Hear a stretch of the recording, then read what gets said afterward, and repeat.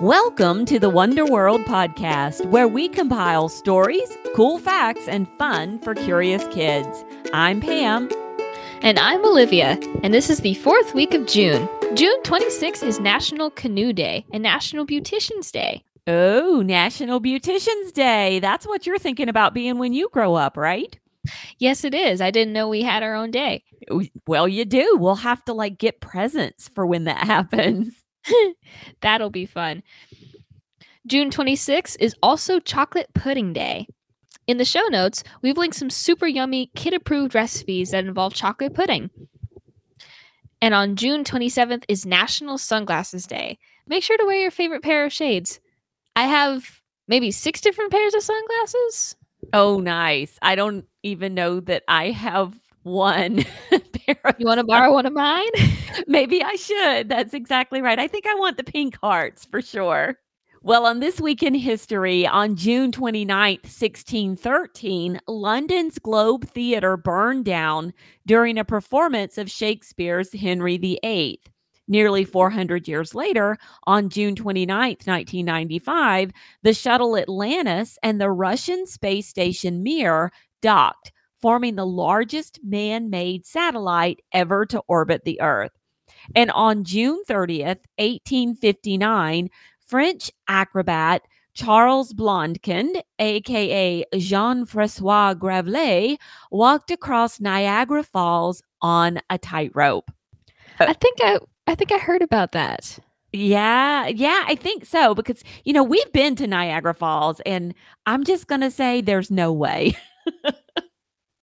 It must have taken some serious guts. It really must have. My goodness. And now for this week's birthdays. On June 27th in 1880, Helen Keller was born in Tuscumbia, Alabama. Entrepreneur Elon Musk was born on June 28th in 1971 in Pretoria, South Africa. He is believed to be the wealthiest man in the world today. On June 30th in 1985, American swimmer Michael Phelps was born in Baltimore, Maryland. Phelps is the most decorative athlete in Olympic history with 28 medals, 23 of them being Olympic gold medals. And on July 1st in 1961, Diana, Princess of Wales, was born in Sandringham, England. Helen Keller was an extraordinary woman who overcame immense challenges. She became both blind and deaf at the age of 19 months due to an illness. Despite her disabilities, Helen's thirst for knowledge was insatiable.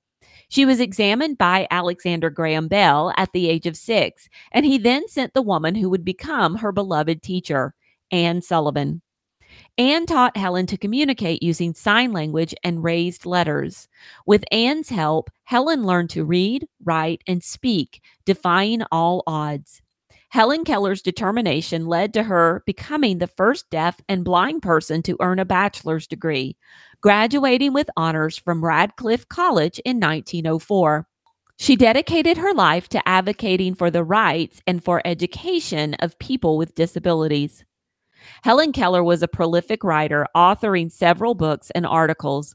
Her autobiography, The Story of My Life, is a powerful testament to her indomitable spirit and the transformative power of education.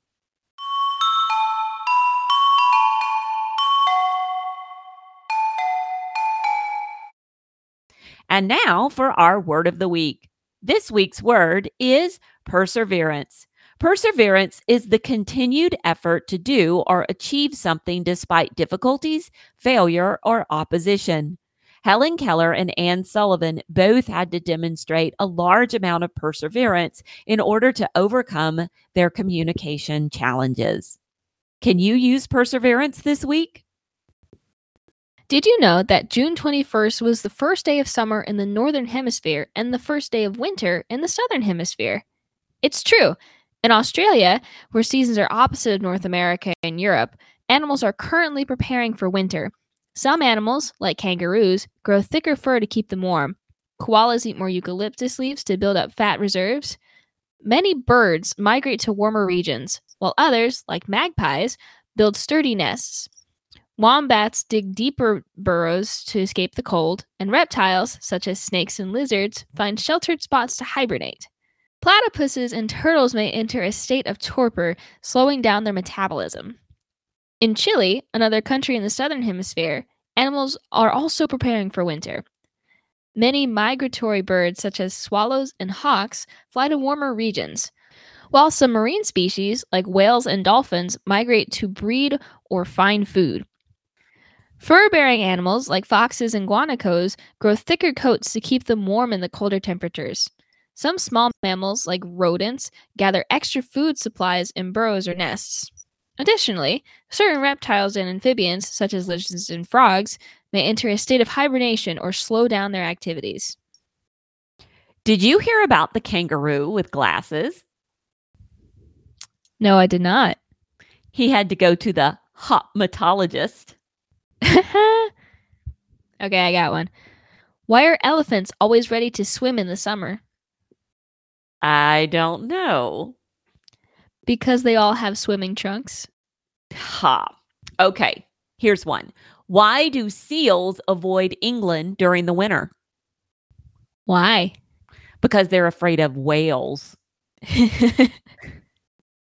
Our poem this week comes from poet William Blake. Blake was born in London, England on November 28th, 1757. It's called To Summer. O thou who passes through our valleys in thy strength, curb thy fierce steeds, allay the heat that flames from their large nostrils.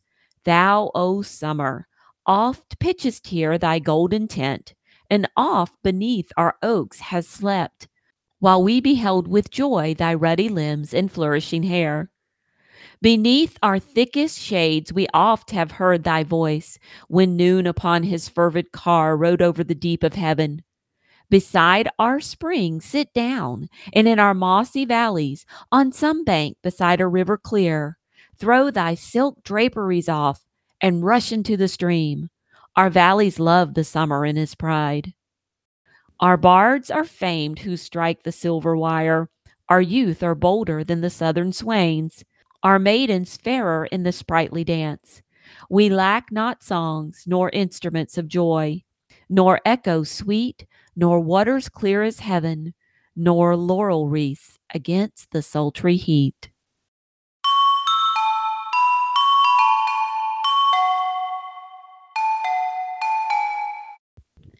In ancient times, people often told stories or myths to explain the world around them. Today, we have a myth to share with you. If you want to learn more about the science of changing seasons, be sure to check our show notes. And now for our story.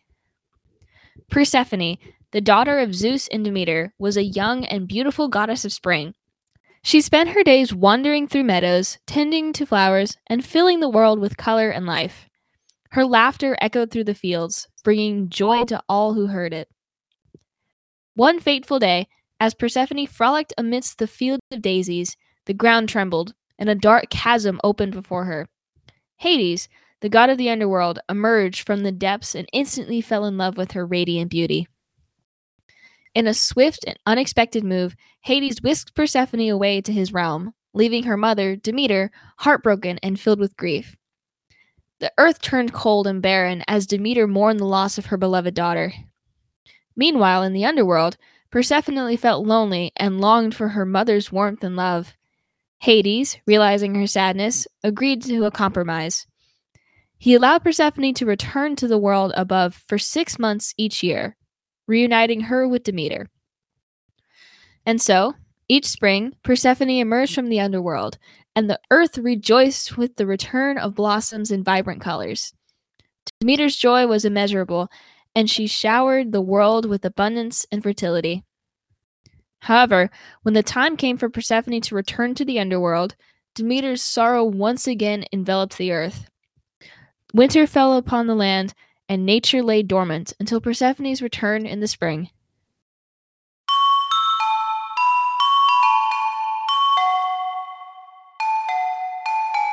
And now for 5 fast facts about Braille. Number 1, Braille is a system of reading and writing designed for people who are blind or visually impaired. It uses a series of raised dots arranged in specific patterns to represent letters, numbers, and even musical notations. Number 2, the Braille system was invented by Louis Braille, a blind Frenchman in the early 19th century.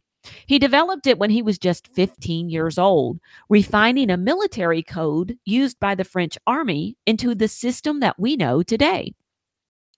Number 3, Braille consists of 6 dots arranged in 2 columns of 3 dots each. By combining these dots in different patterns, 63 unique characters can be formed, including the alphabet, numbers, punctuation marks, and special symbols. Number 4, learning Braille is not only important for reading and writing, but also for developing literacy skills, independence, and access to information for individuals with visual impairments. And number 5, Braille is used worldwide and has been adapted to many different languages. Thanks for joining us on the Wonder World podcast. If you enjoyed the show, head on over to your favorite podcast app and leave us a review. The reviews you leave us help us get the word out about the podcast to more families. We thank you. Yes, we recently had a fabulous review from the Dallas family. Sunny Dallas said, as a busy homeschooling mom of 7, I am so grateful for the time that the Wonder World podcast saves me. In our current season with a newborn, finding the time to do a full-on morning time is a challenge. The children and I are able to listen to the podcast while we eat lunch, and it acts as a mini morning time in our homeschool, one which I don't have to prepare. Thank you, Dallas family. And until we meet again, Keep wondering.